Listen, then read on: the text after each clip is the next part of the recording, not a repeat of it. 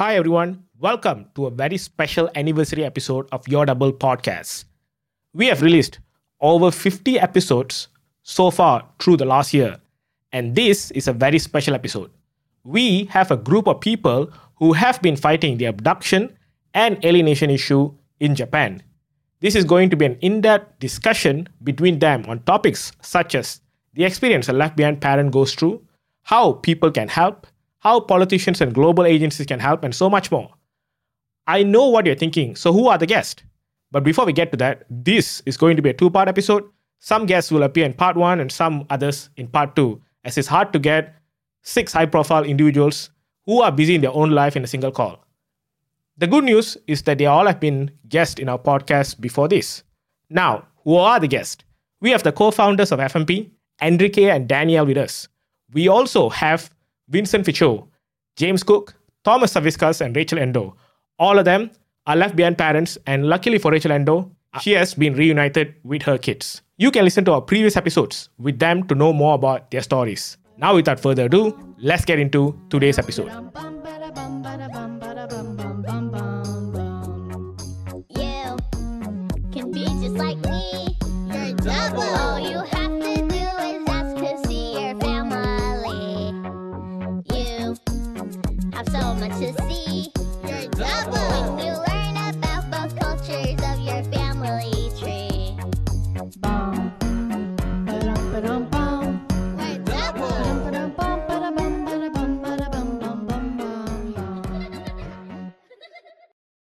Hi everyone. First of all, thank you for choosing to be here on a Saturday evening. I really appreciate it. People who listen to this podcast have listened to your abduction or alienation stories, and they know what happened with you and your spouse or your ex-spouse.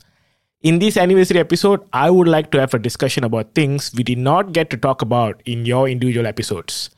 Now, with that said, all of you here are also allowed to ask each other questions if you guys have any. Let me kick the discussion off with the very first question. What is something about abduction or alienation that most common people who have never gone through it, have no clue about? The answer can be something that they never realize, never understand, or will never experience. And in your situation, if you did experience it, how did you overcome it? How did you manage it when it comes to your situation? Okay. One of the things that you find in this situation, I guess, is who your real friends are and who the real support system is and who are just kind of there in the background. Some of that's heartbreaking, and some of it you experience as a deep sense of betrayal. And there are, the real people in your life that care about you show up and stay there.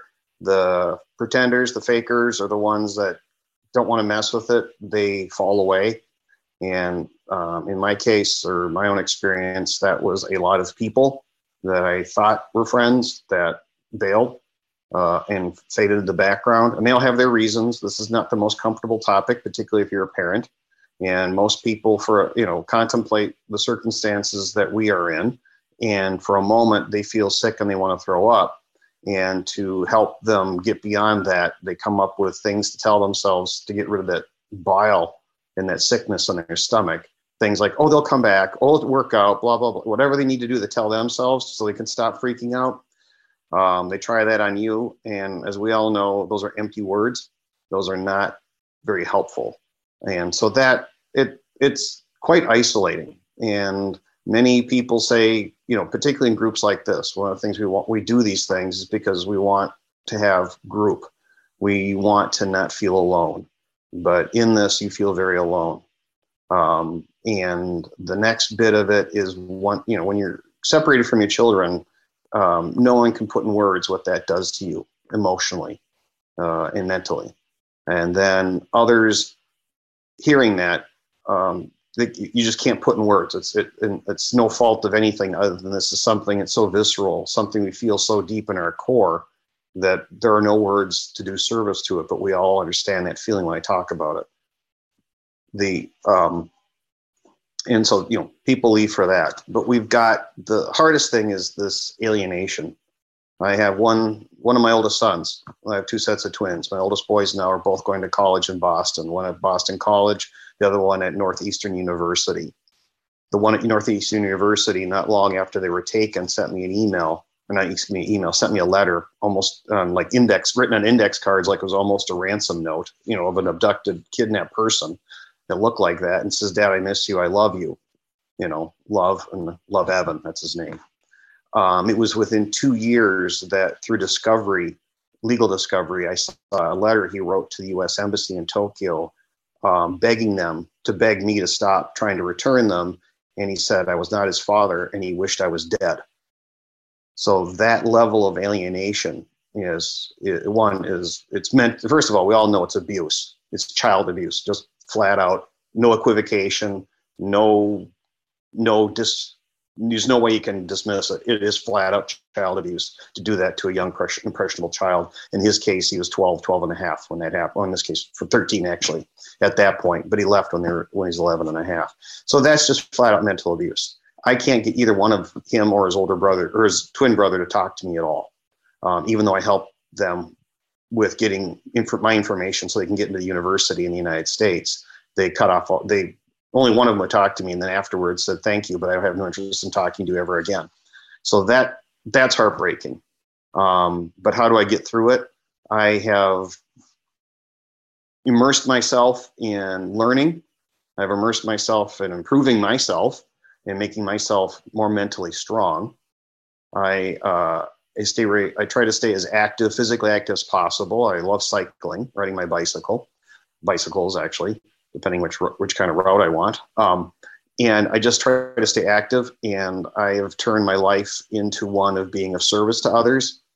In terms of, I am not literally a teacher, but I try to be a teacher, a mentor, a sharer of information, trying to help other people be as successful in their lives as possible, just like I was to my children. As a way of contrast, my wife, being Japanese, and I'm going to say this objectively, not Japan bashing, but we all understand how they go about goading, cajoling, browbeating, shaming children into studying. I was the opposite of that to my children. They never had my love or my approval was conditional on anything they did other than being the best person they were. And I'm consistent with that with other people that I lead in my business, in work, and all of that. So that's what I do, and that keeps me going. Yeah, I think what James did pretty much sums it up pretty good. In terms of, you find out who your friends are and family is, and yeah, I mean, after telling them 2 or 3 times, they get annoyed of you. They're like, "Okay, have we heard enough?" But so you have to find an outlet. So I'm glad you did cycling. I used to cycle, and my outlet was house remodeling. And then COVID-19 happened. And then I didn't have anywhere to go get things. And then I was like, okay, let's turn to tech. How can my daughter find me? So this is how I started Find My Parent. So Find My Parent is my outlet. And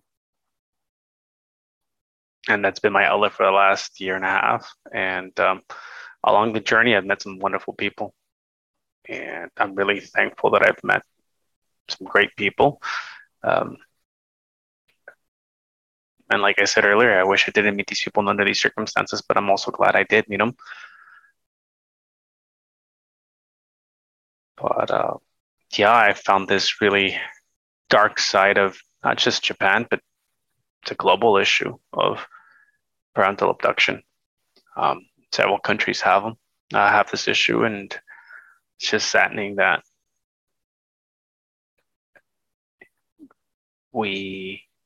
even though we're year 2021, and after the birth of Christ, and we're still having some of these basic issues that I would say that are in some countries, not all countries, in some countries, these basic issues where you would think of like the Stone Age time. And sure, maybe in the Stone Ages they didn't even have this issue, right? Maybe they had ways to solve this, but it's quite upsetting. Yeah, how children have no voice or no rights in some countries, and yeah, and here we are government's fighting for other things instead of addressing the very basics. Yeah. I mean, obviously, first of all, there's the financial costs, which are much larger than I think people would expect. It goes beyond just legal fees, but it can be traveling to and from different countries. At the last minute, you might, be told you have a court hearing or a lead in a certain country and you need to travel to that country. This really means that a lot of parents end up going bankrupt. They have major financial problems. And sadly, doesn't always mean that they actually get their children back. So that's from a financial perspective. From an emotional or psychological perspective, it's also quite high, but quite hidden. So we do know, and we've read and heard about a number of parents who have children who've been abducted, who have unfortunately taken their own lives because they cannot handle the emotional toll it has on them.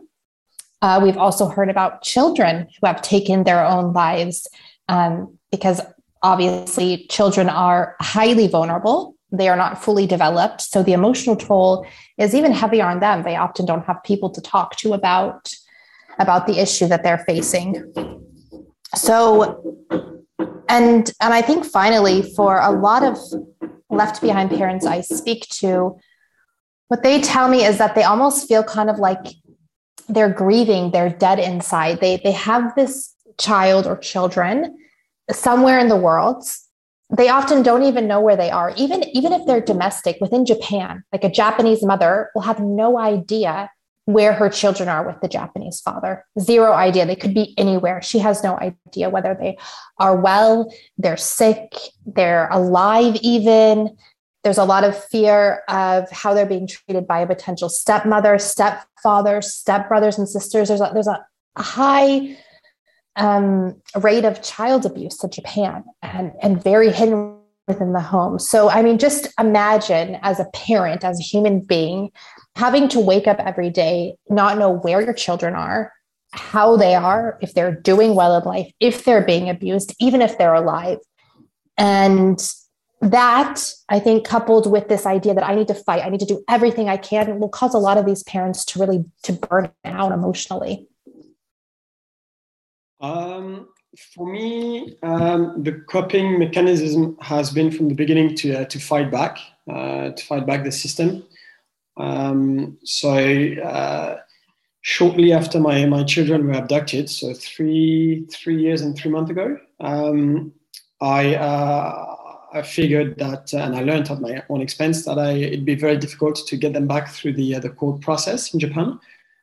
So I hired a lawyer in France, Finel and Zimre, who at the time represented Carlos Ghosn. So they were well aware of the Japanese justice system, and we organized a class action against Japan.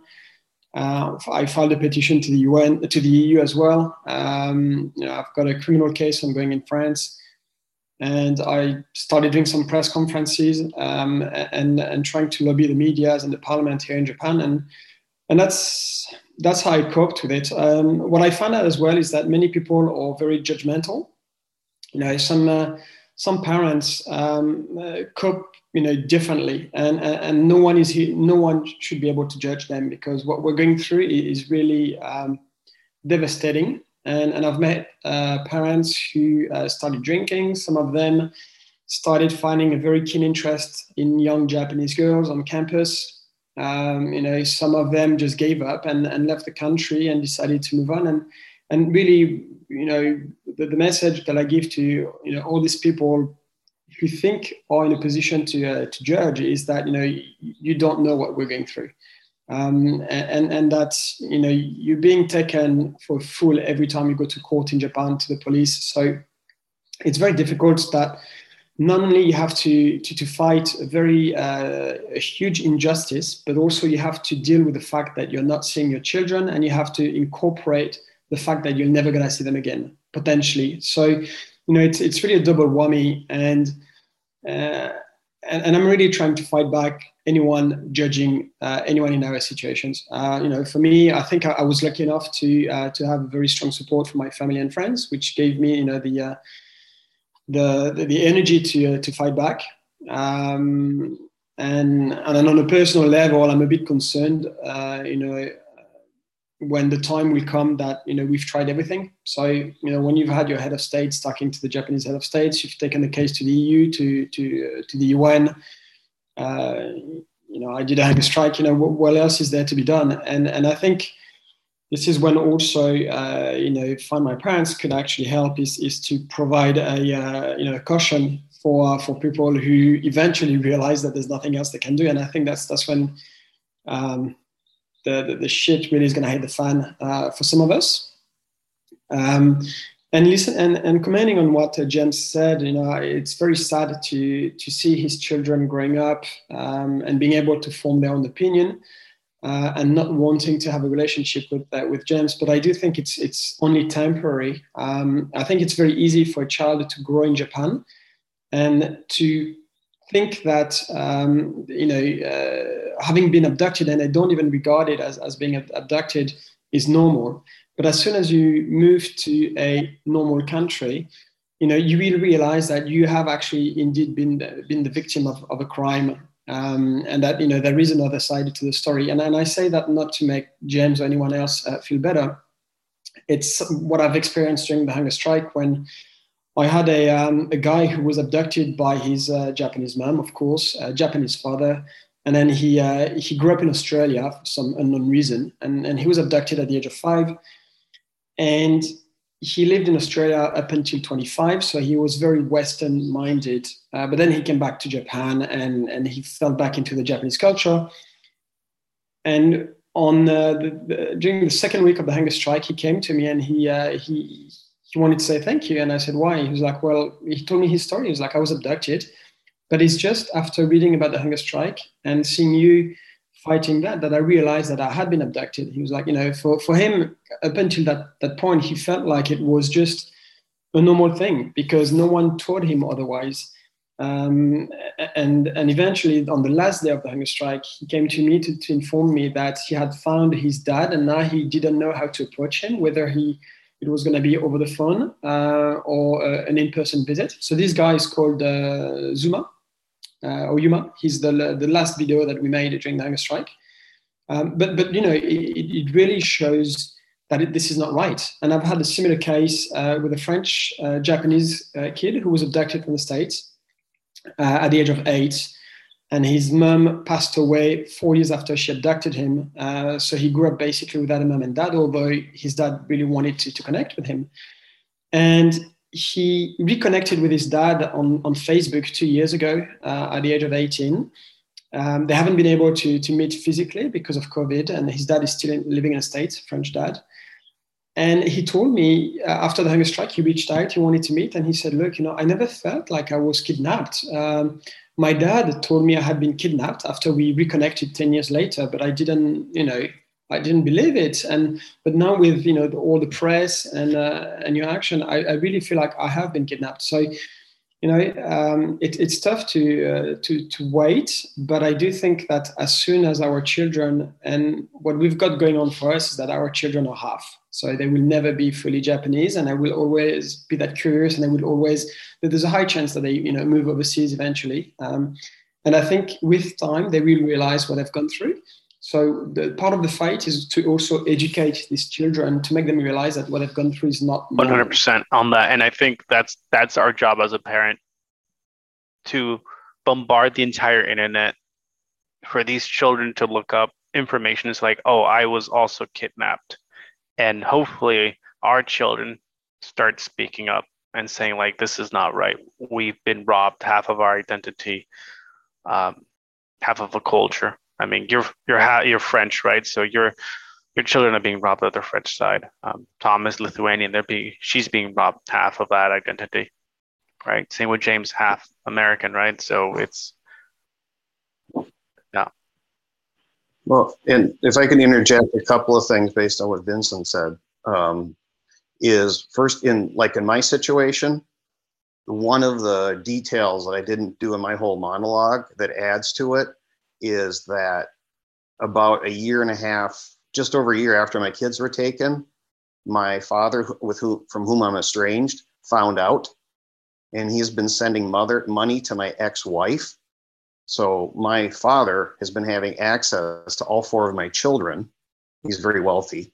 And been basically paying my ex-wife, and she was more than happy over the years, as I said in my thing, to sell access. And so now he and I used to have a company together, and he decided to throw me out of it for whatever fucking reason he invented. That he's now told my kids, which is bullshit, because I've seen in documents what he told them, and it's just utter fantasy. But anyhow, he has now put in place, because I can see on the internet, he's put in place a manager of our company, and I've heard through the grapevine he's actually moved out to Boston to live and shepherd over my 2 sons out there, quote unquote, protect them from me, and to have quote unquote family around them. And so my son's ability to freely form thoughts is being controlled by this manipulative fucker who I grew up with. I know how he does stuff. I mean, I read him like a book. Okay. I have no defense against him. He's got money. He's got access. He's one of the best narcissists I've ever met. So he plays victim like nobody ever can. But so my hope for my older sons is not that great, because they're under his thumb. I have attempted to contact my children or parents to the school through Facebook groups. And every time I'm in a Facebook group, I get thrown out of it for saying nothing. I just get thrown out of it. And I think it's because someone's crawling in there, seeing me, or they go and creep on my Facebook page and see the ordeal I've been through. And it's just too messy for these parents to deal with. And so they throw me out of these groups. And so that's even more complicating and more heartbreaking for this in terms of support. But that's not make it about me, but that's a complicating factor in my case. And I have quote unquote email addresses for my younger children in Japan who have never ever replied to me, and I can't even get the Japanese court to verify that they're actual email addresses to my children and not to some other party that, like, her batshit crazy attorney.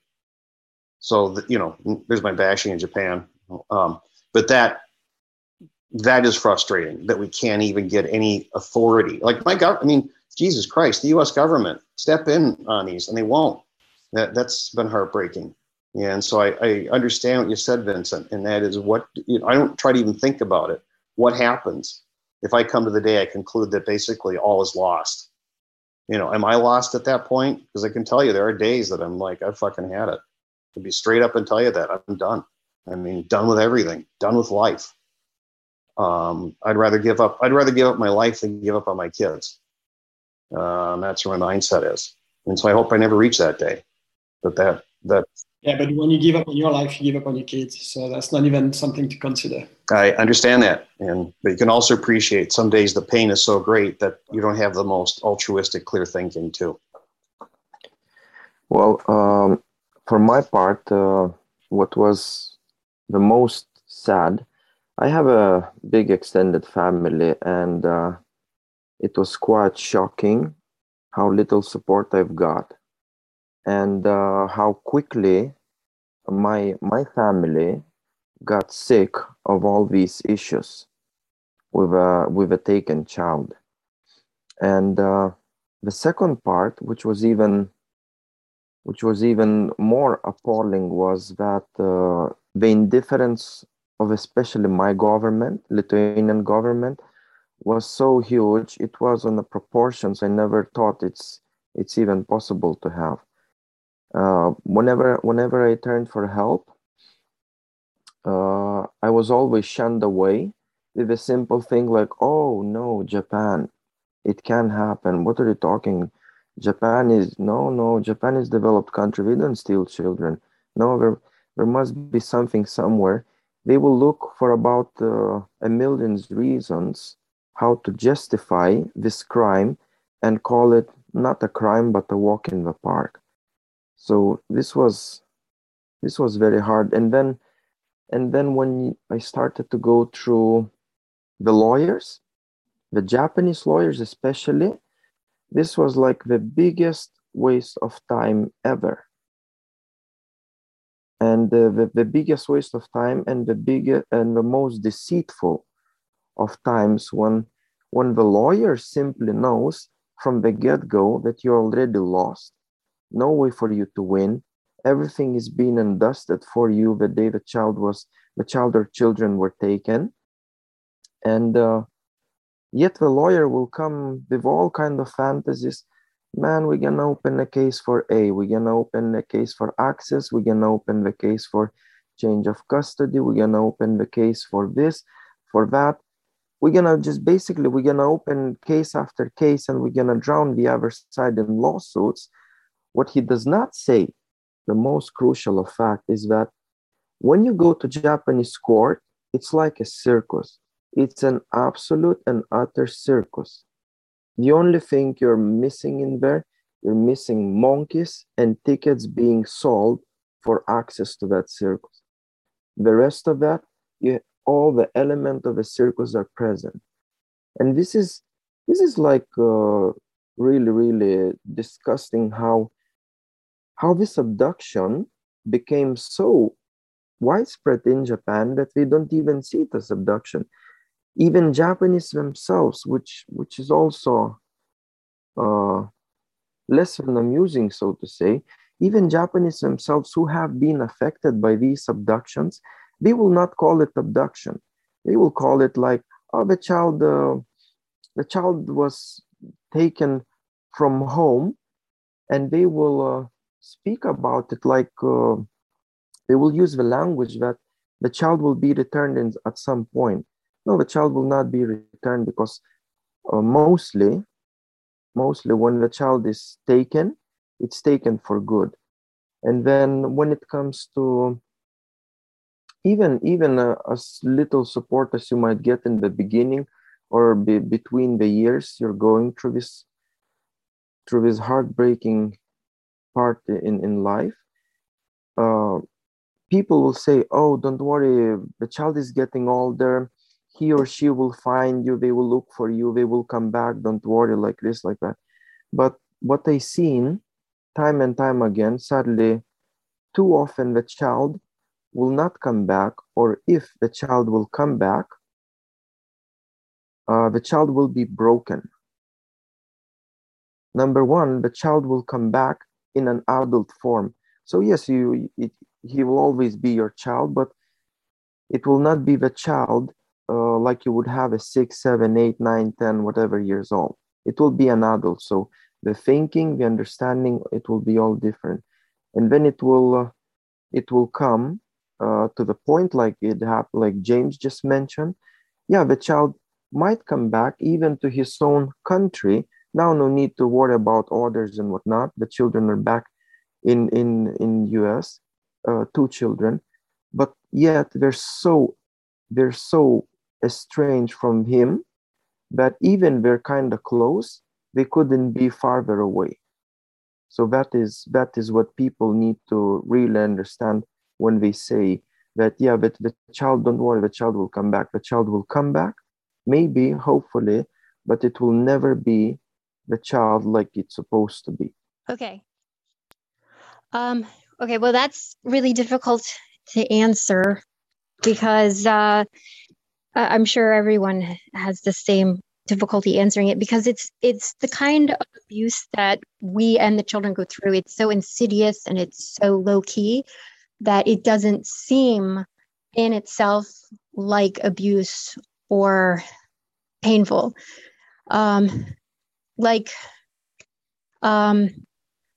For me, a lot of it is like just the gaslighting, people just not understanding that, everything, there's in everyone's minds, they have in their minds a way, things should be.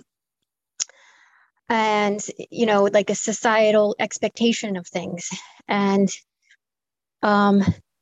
because of those expectations, I can't usually meet my kids' needs a lot of the time. And I'm having a terrible time even explaining it, but I try to explain it. Maybe one of the things is, like, for example, when I was going through the divorce, I was told I can't tell the kids certain things, like how I knew the kids were going to go to Japan and not come back. For example, I couldn't tell them that because the court orders would have said they're coming back. So I couldn't warn them, and I couldn't say things that would lead them to believe they wouldn't come back when I knew what was going to happen.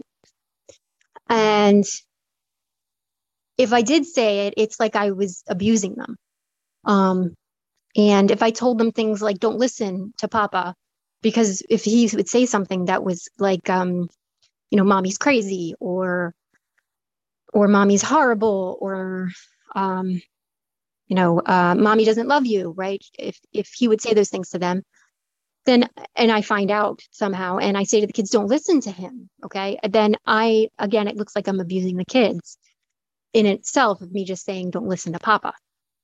And like when I got them back, and I ended up in a homeless shelter, and I would lie to the kids saying, it's going to be okay soon. We're going to get things sorted soon. And I would talk to the therapist at the homeless shelter. She'd be like, well, why are you lying to the kids? Why don't you tell them things aren't going to get better soon? So it's really frustrating for me to figure out how to fix these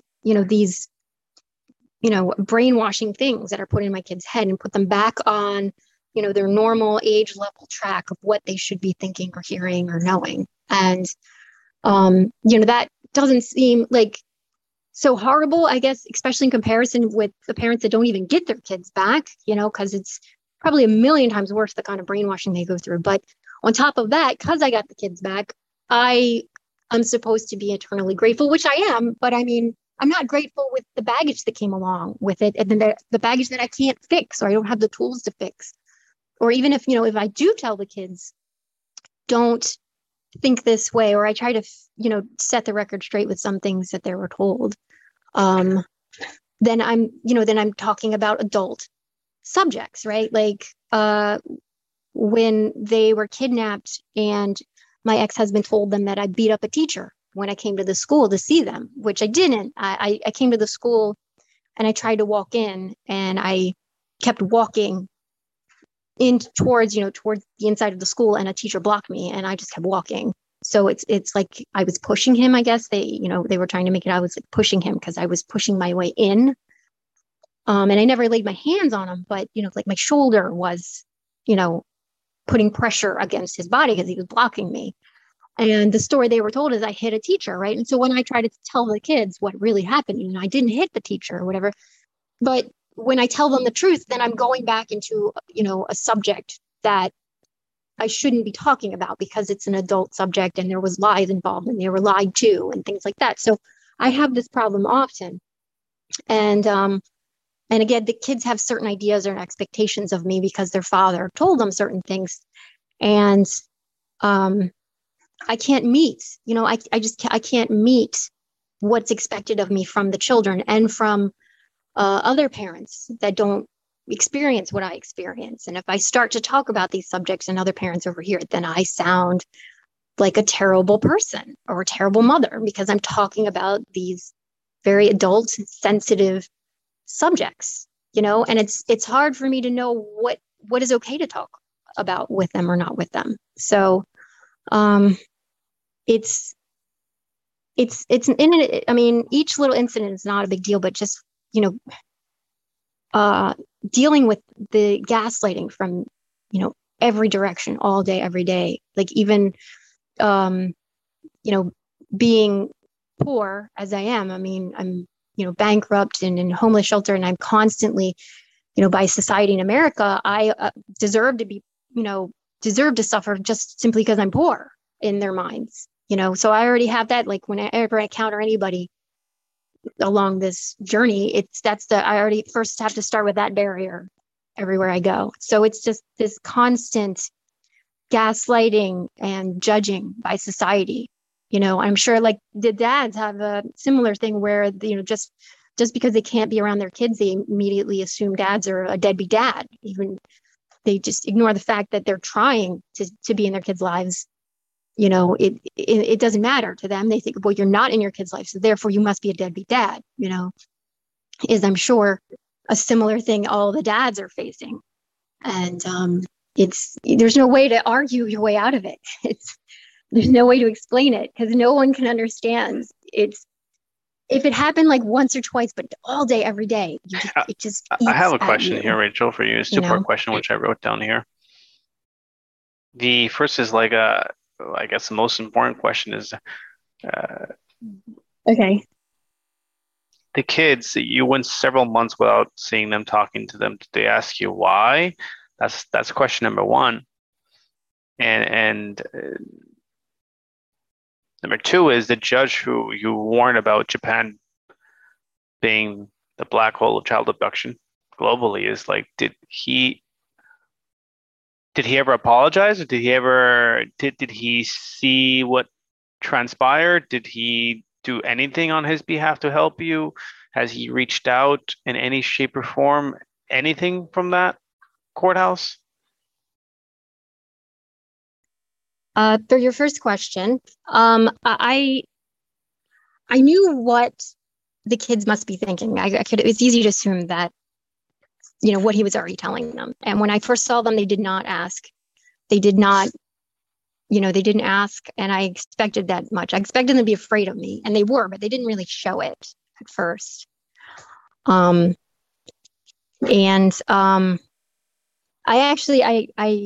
was going to ask, I haven't done it yet, but I was going to ask if you wanted my kids to jump on, and I was going to tell them that they would like to see if they wanted to talk. And that might be a good question for them, actually.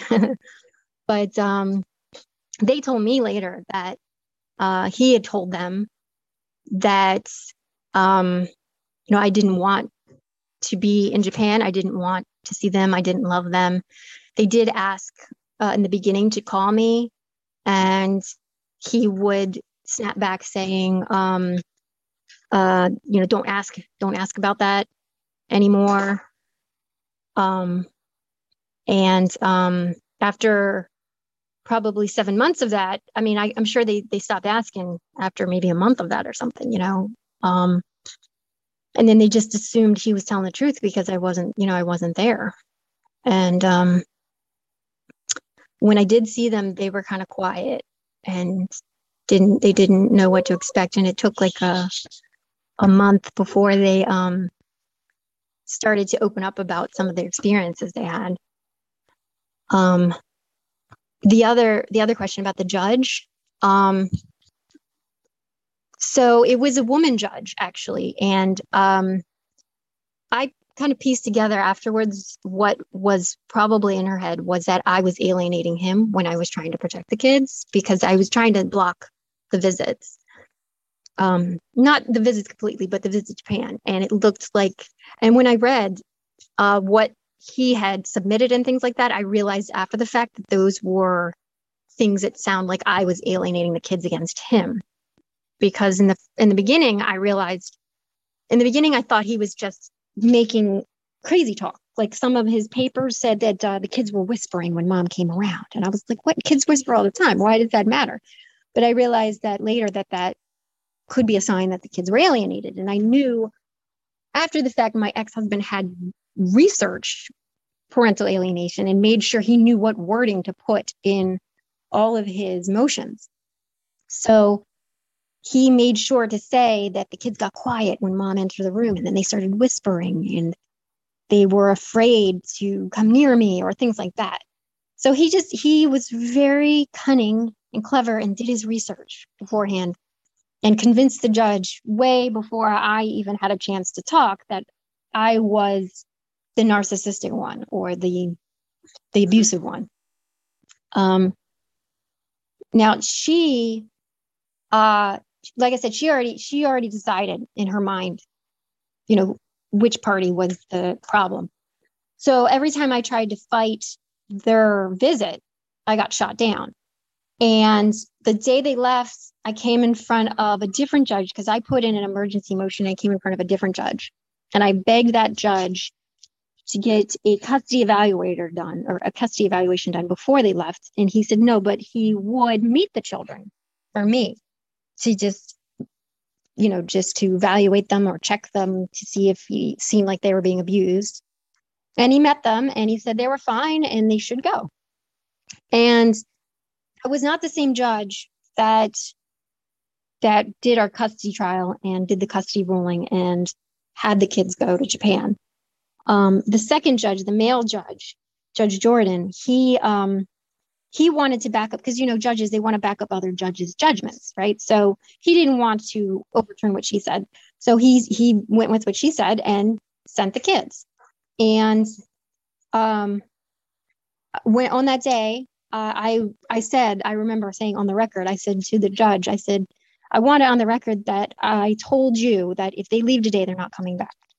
And he said, okay. And then 6 weeks later, I was in front of that same male judge, and his clerk was crying because she remembered the story. She remembered me. She remembered my kids. And the judge, after we did the hearing where he ordered the children to come back, he went off the record. So he turned the speakers off and he said he apologized to me. So he did say he was sorry. But the original judge, the woman judge who did the ruling to send them, I never saw her again. I never spoke to her again. She never apologized. She never showed her face to me.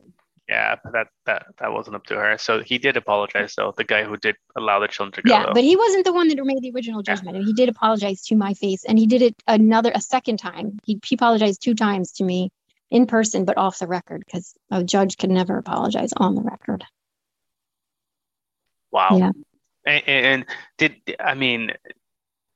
I'm just curious, is there anything within the law that he advised that the United States can do? Anything, like listen, like if I'm the judge, like, listen, I fucked up, man. Like, this is, is there any legal advice he gave you? No, there's nothing he did tell me, so there was like 2 or 3 hearings we had where my ex was in contempt of not bringing the kids back. And I think on the second one, he did say that he tried to talk to contacts, but the State Department told him he can't get involved, that he's not allowed to get involved, that I have to go through proper channels, and I have to go through The Hague, and they tried to give me a Hague lawyer, but my ex had already consulted all the Hague lawyers in my area.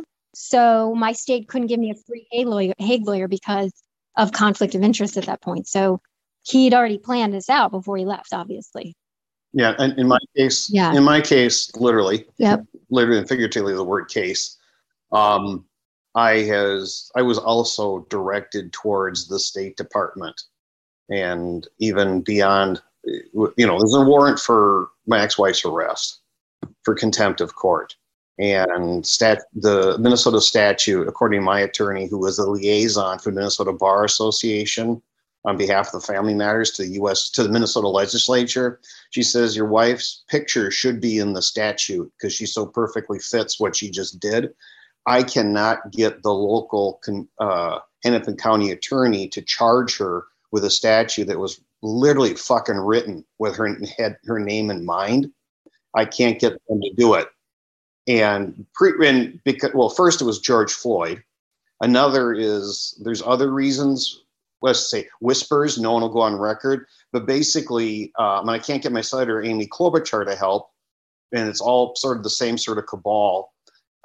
In that is the original judge my local judge who got overturned was very politically connected.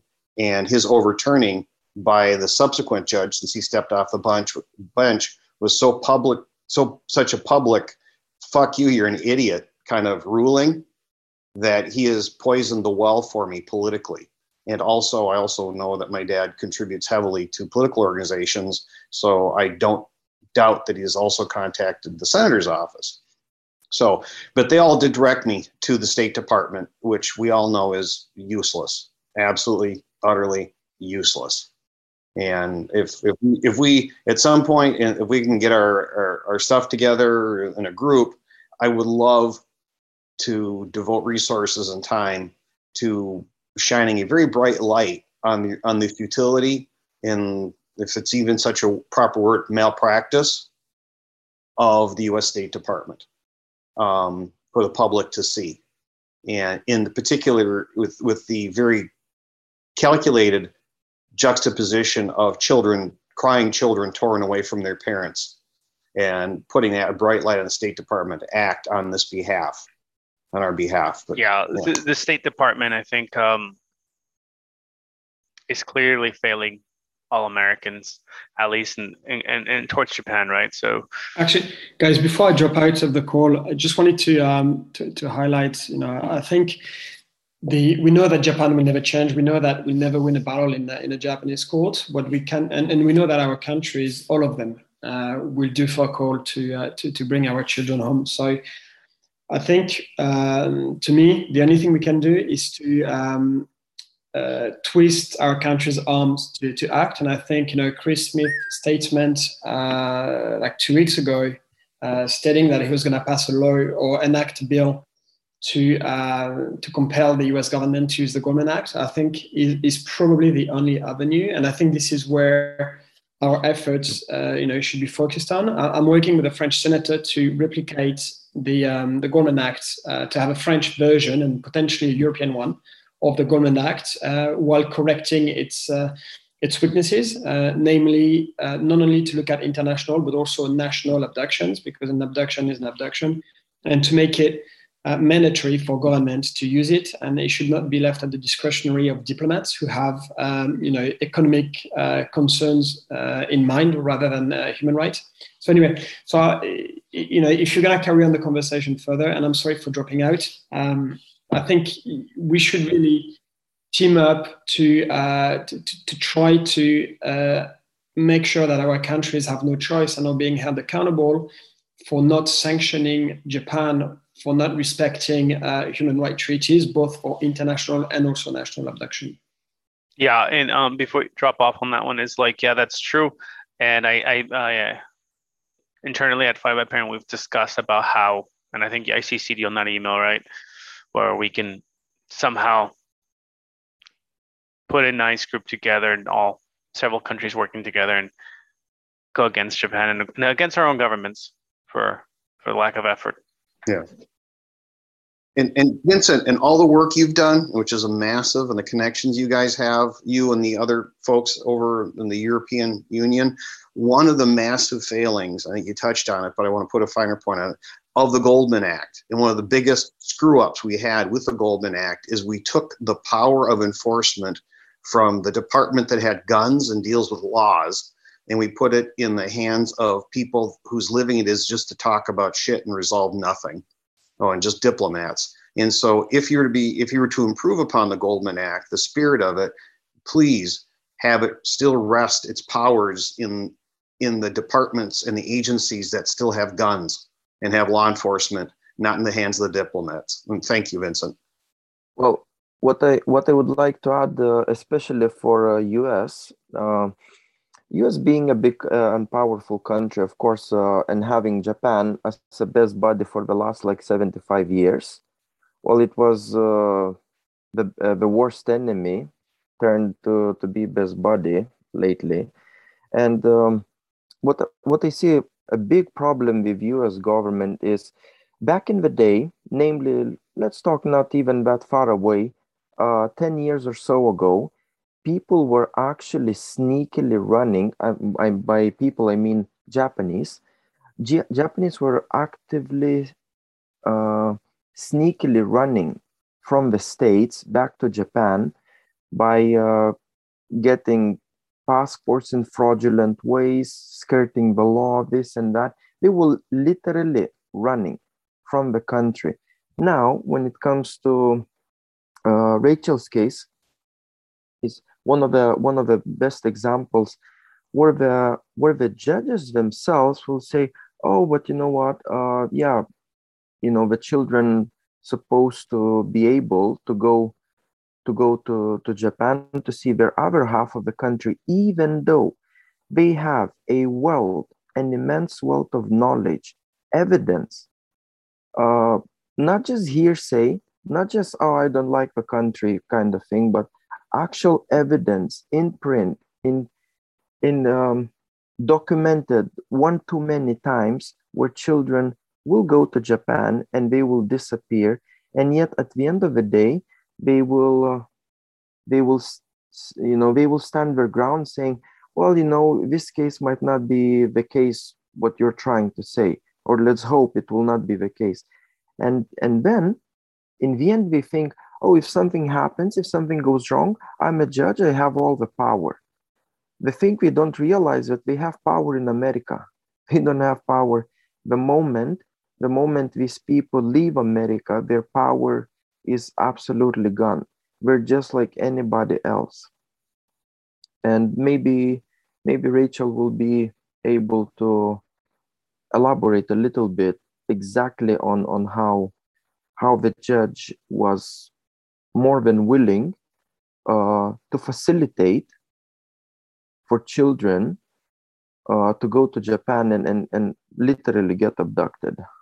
Yeah, it would be very, albeit not extra legal, it would be very nice to have some kind of law, which has never passed, that binds, that allows judges to be held accountable for this situation, or to have it be basically put up publicly so they can be, so-and-so ruled in this case, and they were provided this evidence to be warned that this would occur. And in spite of this evidence, this judge ruled this, these kids are now gone, and be some sort of redress capable, which I know is, because then everybody, it would open up Pandora's box. Everybody that ever got wrong by a judge could be suing. So, but the spirit of that. But along the same lines, I would really, if we could get our act, we, and it's not putting it on us, but collective we in this boat, could find some way to hold the State Department accountable or the U.S. government accountable for all that we have been through financially in these abductions. Also, and I don't know the nature of Chris Smith's efforts, but if there could be basically the onus put in the government. When I testified, I think the last two times before Congress, I put out the same idea. And that is going back, actually, I'm going to digress even further. We're talking about how to get Japan to do this. And you mentioned, Tomas, early that Japan just won't do anything. But if, I've had a relationship with Japan since 1987. And I worked there. I worked there twice. I lived there twice. Married to someone from there. I did business with them prior to that. So, I've had this long trajectory of life with Japan.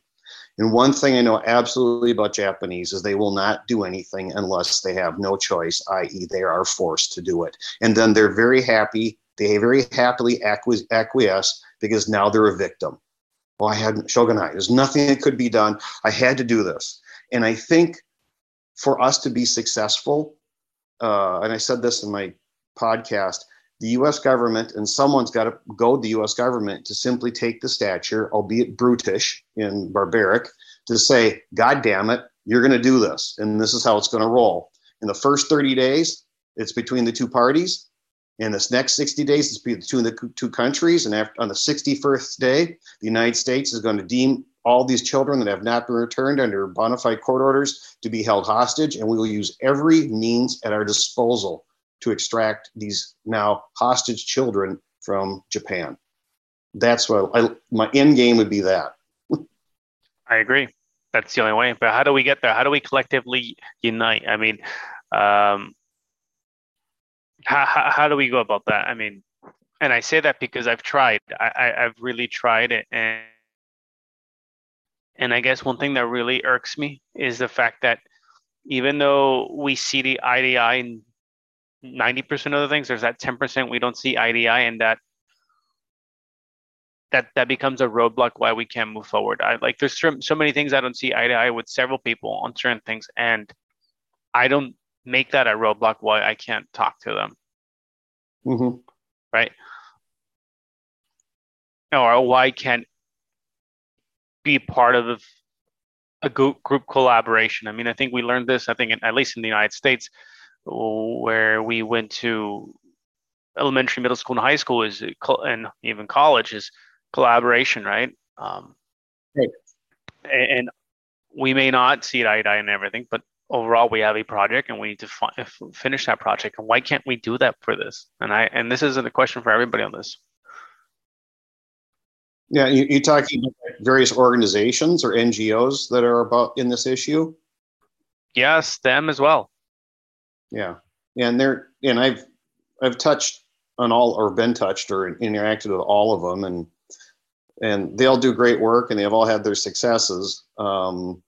one in particular that I won't mention, I think is most concerned in the perpetuation of their connection to the government and getting called to testify constantly and never irritating anybody. That I don't think they do much. And I mean, they try, but I don't, other than getting the issue brought up, which I guess is a lot, I shouldn't be dismissive.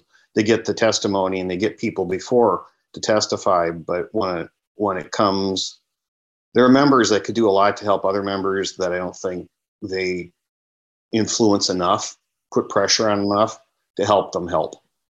When it comes to, especially to US, this political correctness of Japan is our ally,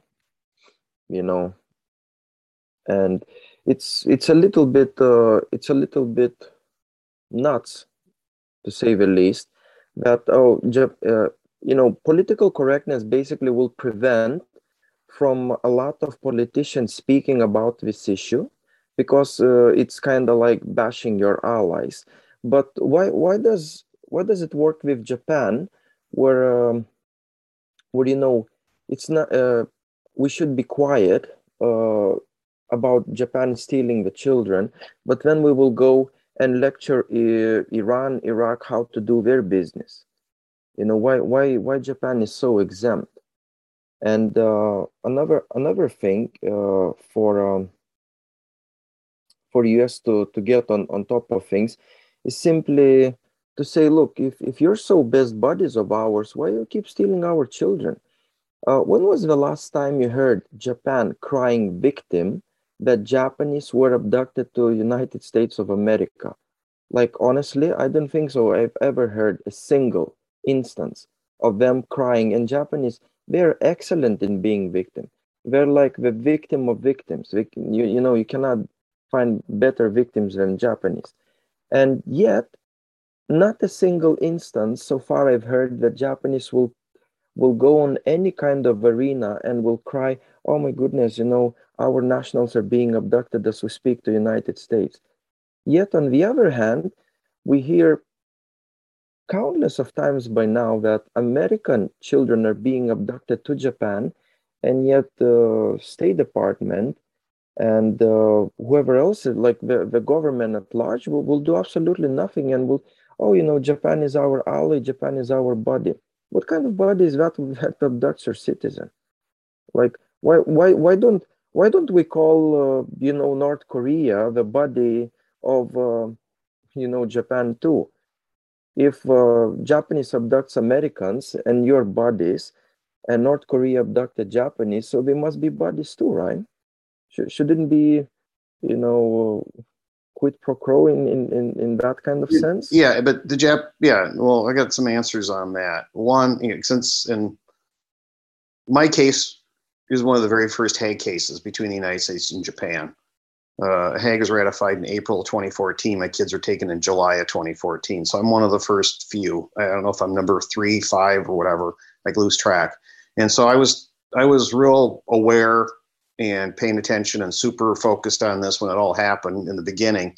And Japanese who have kids stolen, quote, abducted to the United States, they get them back because the State Department works their ass off to make sure those kids get returned to Japan.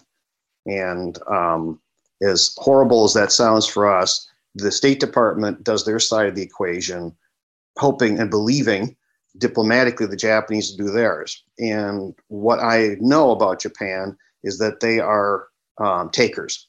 There are three, if you want to categorize 3 kinds of people or behaviors, you have givers, takers, and matchers. Givers just give because it's the right thing to do. Matchers give because it's a quid pro quo. Takers just fucking take until you stop giving, right? Japanese are matchers and takers. They're never givers. And so we go and we lose every negotiation because we start from the noble goal of being a giver. We're going to give a little to get a little. And as I already said numerous times, that every concession is considered a weakness and a gift to Japanese. They never concede anything. Okay. And that's why we lose diplomatically, because we believe it's a two-way street. It isn't. It's their street and it's their direction they want to go. So the part where you're saying, Tomas, is that Japan is, and I know from the people I talked to in the very beginning at the State Department when they used to talk to me about stuff fairly candidly before all the gag orders went in, or whatever effective gag orders went in. And that is, Japanese get their kids back. You just don't hear about it because the Japanese take care of it privately and quietly through other channels.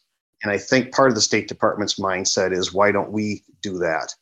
Why can't we, with abducted parents here? In essence, I've said this before privately to Enrique, and I've said it to other fathers who have been in our role too, and that is, you have a very, very, very high likelihood of success getting your children back, but certainly being in their lives if you will pay the ransom to do that.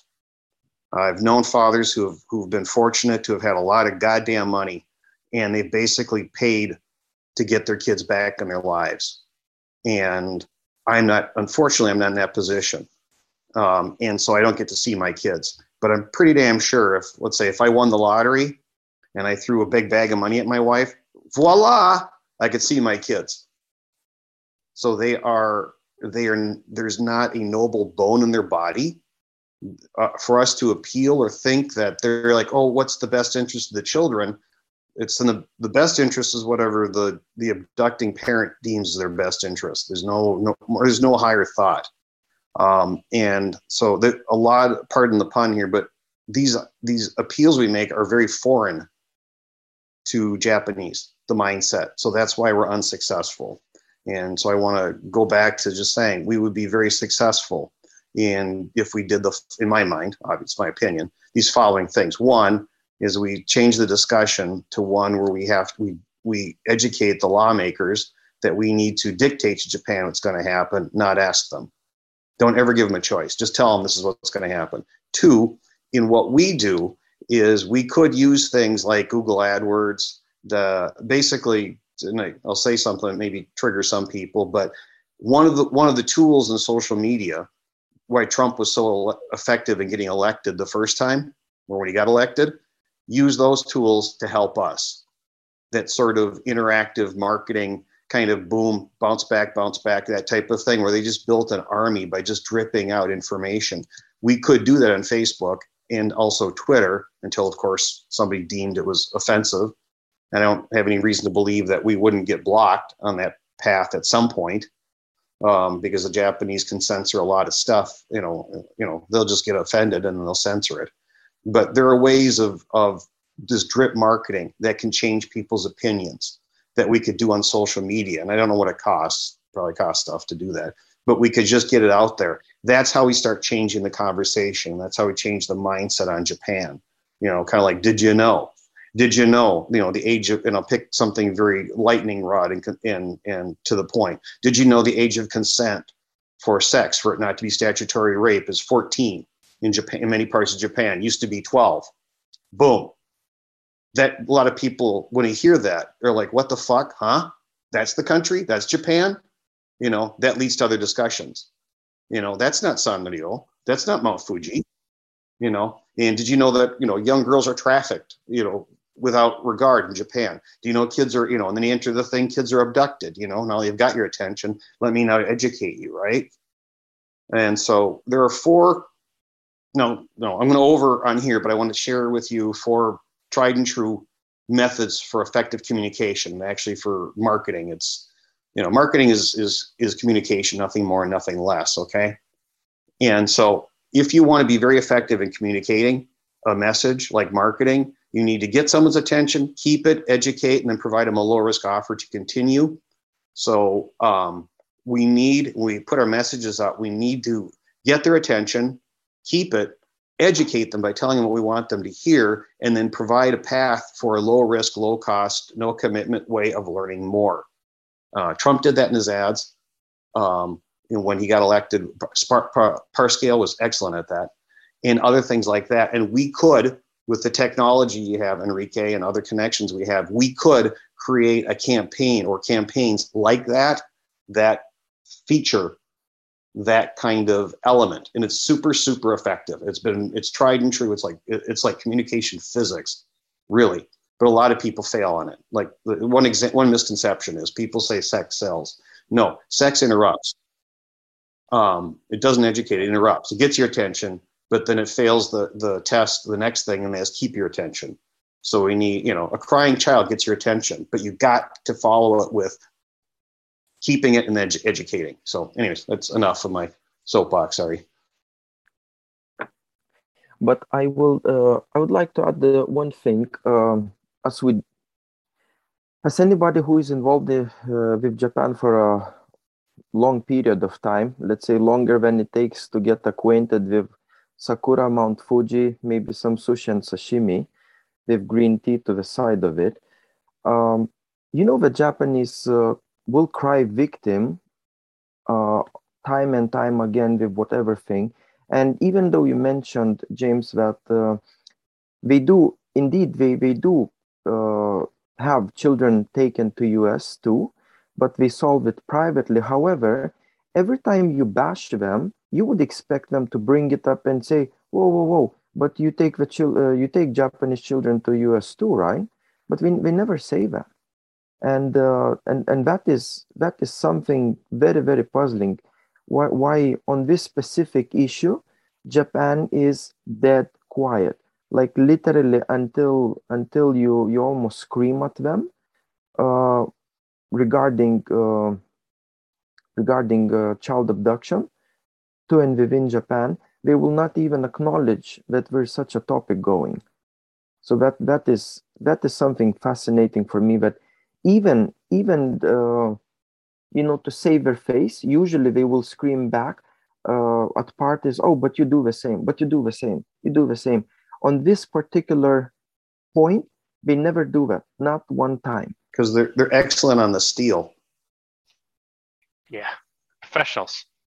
You're professional stealers. And one of the very first Hague cases that ever happened, and it was the State Department pointed to as a success, not just in success, but in the number of children that went back, was between two Japanese people, Manabe.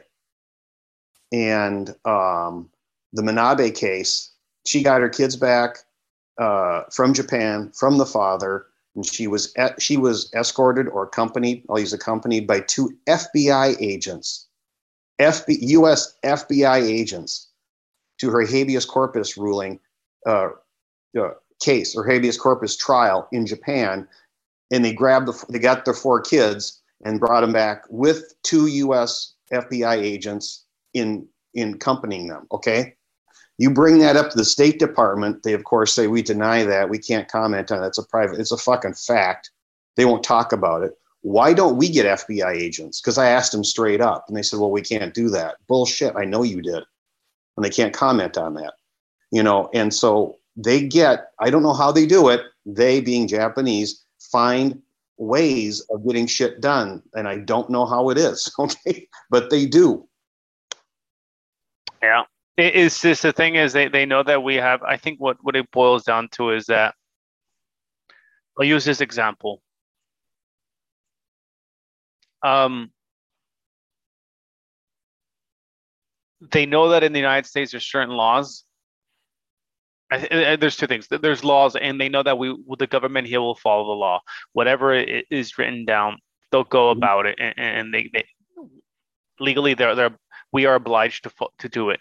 Sure. And they know that in Japan there is no law. I mean, I'm very simple case. A CEO will steal money in Japan, but if he's Japanese, all he has to go and he's going to be charged for treason, corruption, money laundering, yada, yada, yada. The list is like as long as the sequence of a DNA. However, all he has to go do is sit on a podium, say, listen, guys, I know what I did was wrong. I truly apologize for my actions, and therefore I've decided I need to step down. The big gomenasai. And I'm really sorry. And that's it. All charges disappear. Yeah. And this is what we call in Japan like kisha kaiken, or like press conference for the wider audience. And these people will come. They will do a proper bow about like 90 degrees preferably, um, and should last about no less than 30 seconds. And if you can do 90 degrees for about like in excess of 30 seconds, you're gonna be absolved of any and all crimes you committed. However, if you happen to be a foreigner, no bending will help you, unfortunately. Not in this country. If you happen to be a foreigner, they will throw the book of the law so hard at you that you will not remember from which side to, to which side to duck. Mm-hmm. Yeah, it was. I have a guy that used to work for me that was in the Navy, retired, and he used to refer to, and so they would go and do war games over in the Pacific and with Japan, and they used to joke quasi cynically joke with the people that went on shore leave that stay out of these areas, don't even look crosswise at the police over there. And he was telling me the story, and I laughed. I said, "Why?" He goes, "Oh," he says, "because they have the Tokyo phone book confession." And I said, "What do you mean?" He goes, "They'll take you into the room and beat you about the head with the Tokyo phone book until you admit to what they're charging you with." And okay. So, Yep, sounds about right. And that's the difference, right? And over here, if Toyota does something wrong, like their airbag, gas pedal, mat, whatever, it's $1 billion fine, right? And there's no way around it. They'll go ahead and pay it, and they know that, and they just want to get it Mhm. get out of it as quickly as possible, because again, Japan never does any wrong, right? And they've invested, the companies with the help of the government have invested billions of dollars a year to make sure that Japan does nothing wrong. They're just absolutely perfect, and that's what they want to shed through to all the world, right? What I remembered also, Tomas, in my own particular case, the one that went to the Japanese Supreme Court, in beyond the judge's opinion, there actually was one of the judges that had his own separate opinion afterwards or comment in my case. And what he thought it was so important that he had to say on the record that he thinks the Hague is a stupid idea and very limiting, in that we shouldn't have such universal language, all-encompassing universal language, and that each one of these should be decided in a case-by-case situational basis. Well, to tell you interesting fact, just a couple of days ago, there was a discussion on Japanese TV, and that's what we call Single Mothers Forum. Basically, a NGO which helps all the single mothers who steal the children. The speaker of that NGO came and said exactly the same. We said, well, we shouldn't have joint custody so universal. We should decide on case by case basis, because every case is unique. But when you listen to the people who got involved, unfortunately, in this matter, the only uniqueness about us is number of children, the date of abductions, and the difference in their names. The facts are more or less the same. And mainly, the fact is that, let's say, let's bring like 100 nations will have one and the same problem with one nation. So that is something not that very unique and not case by case basis. That is like happening daily. It's a given. It's like sun is gonna come up every morning, and that's that. And yet these people will speak every single time. Will speak like, no, we cannot put joint custody in place because it will give access to domestic violence people, to the family. And, either usually the mother will run from the domestic violence. And of course, the father now will be legally able to go and harass, the other side, into visitation and this and that. But they never think and we never talk about the children's rights. We always remember the parents, the adults' rights, but the children's rights, it's never been a question. Like a simple thing as the child having a right to a parent is not even debatable. And in most cases, why it's not even debatable, because they don't treat a child as a little human. They treat a child as a little, not just a little, belonging, straightforward possession. And therefore, Yeah. the last time I checked, belongings and possessions did not have any kind of rights because they're just things. So this Yeah. is Dogs don't have rights. yeah. So this is one of those things which happens, in Japan, like way too often. And again, political correctness stops it from people coming and saying, no, this is bullshit. Okay, the domestic violence. Okay, so parents don't get along with each other. Yeah, let them deal. What has the kid or kids to do with it? Nothing. For the kid, if mother and father sleeps in the same bed in different rooms in different cities, it doesn't make the difference that the one is a father, another is a mother. It doesn't change a fact, none one little bit about it. And yet in Japan, they will be like, no, the moment you stop sleeping in the same bed, it's no good for children to be around because they're gonna have some sort of bad influence. But then like I would be brazen enough and ask him, "Oh, really? Is that the case?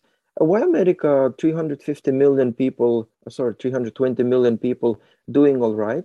Europe as a whole, 550 million people, we're doing just fine. We don't have these problems, or where people sleep and how they sleep and what happens to children. Only one special nation, Japan, inbred to the neck, so much so that the best scientists probably cannot deal with their DNA no more. And they will come and say, oh, we're so special that, the moment you start to disagree, the moment spouses start to disagree uh, amongst themselves, the children should be cut off because it's for the betterment of children. That's kind of strange. And we're living in 2021, by the way, not in the Stone Age. So it shouldn't be rocket science. Thank you everyone for those answers. I know I only asked one question, but it was awesome to listen to you guys, go back and forth with each other and answer each other's questions. Now, this is the end of the first part of a 2-part series. We will release the next episode within the next few days. Don't miss that. Now, I would like to remind everyone that our goal here is to share knowledge with you guys and show that you're not alone in this. With that said, if you need specific legal advice, please get your own independent advice from a qualified legal practitioner. If you're a minor or if you happen to have difficulties in understanding certain parts within this episode, please approach a responsible adult or someone knowledgeable in these topics and ask them for clarifications. We have done our best to make sure that it doesn't offend anyone. And if you have further questions or comments or feedback regarding Find My Parent or this interview, you can always email me at sk@findmyparent.org. If you're someone who got separated from your own parent and would like to find your parent again, please go to findmyparent.org and fill out your details. With the help of our smart algorithms and matching technology, we hope to help you find your alienated parent again. If you're part of an NGO or even a private company passionate about this topic, please reach out through the contact us page in findmyparent.org.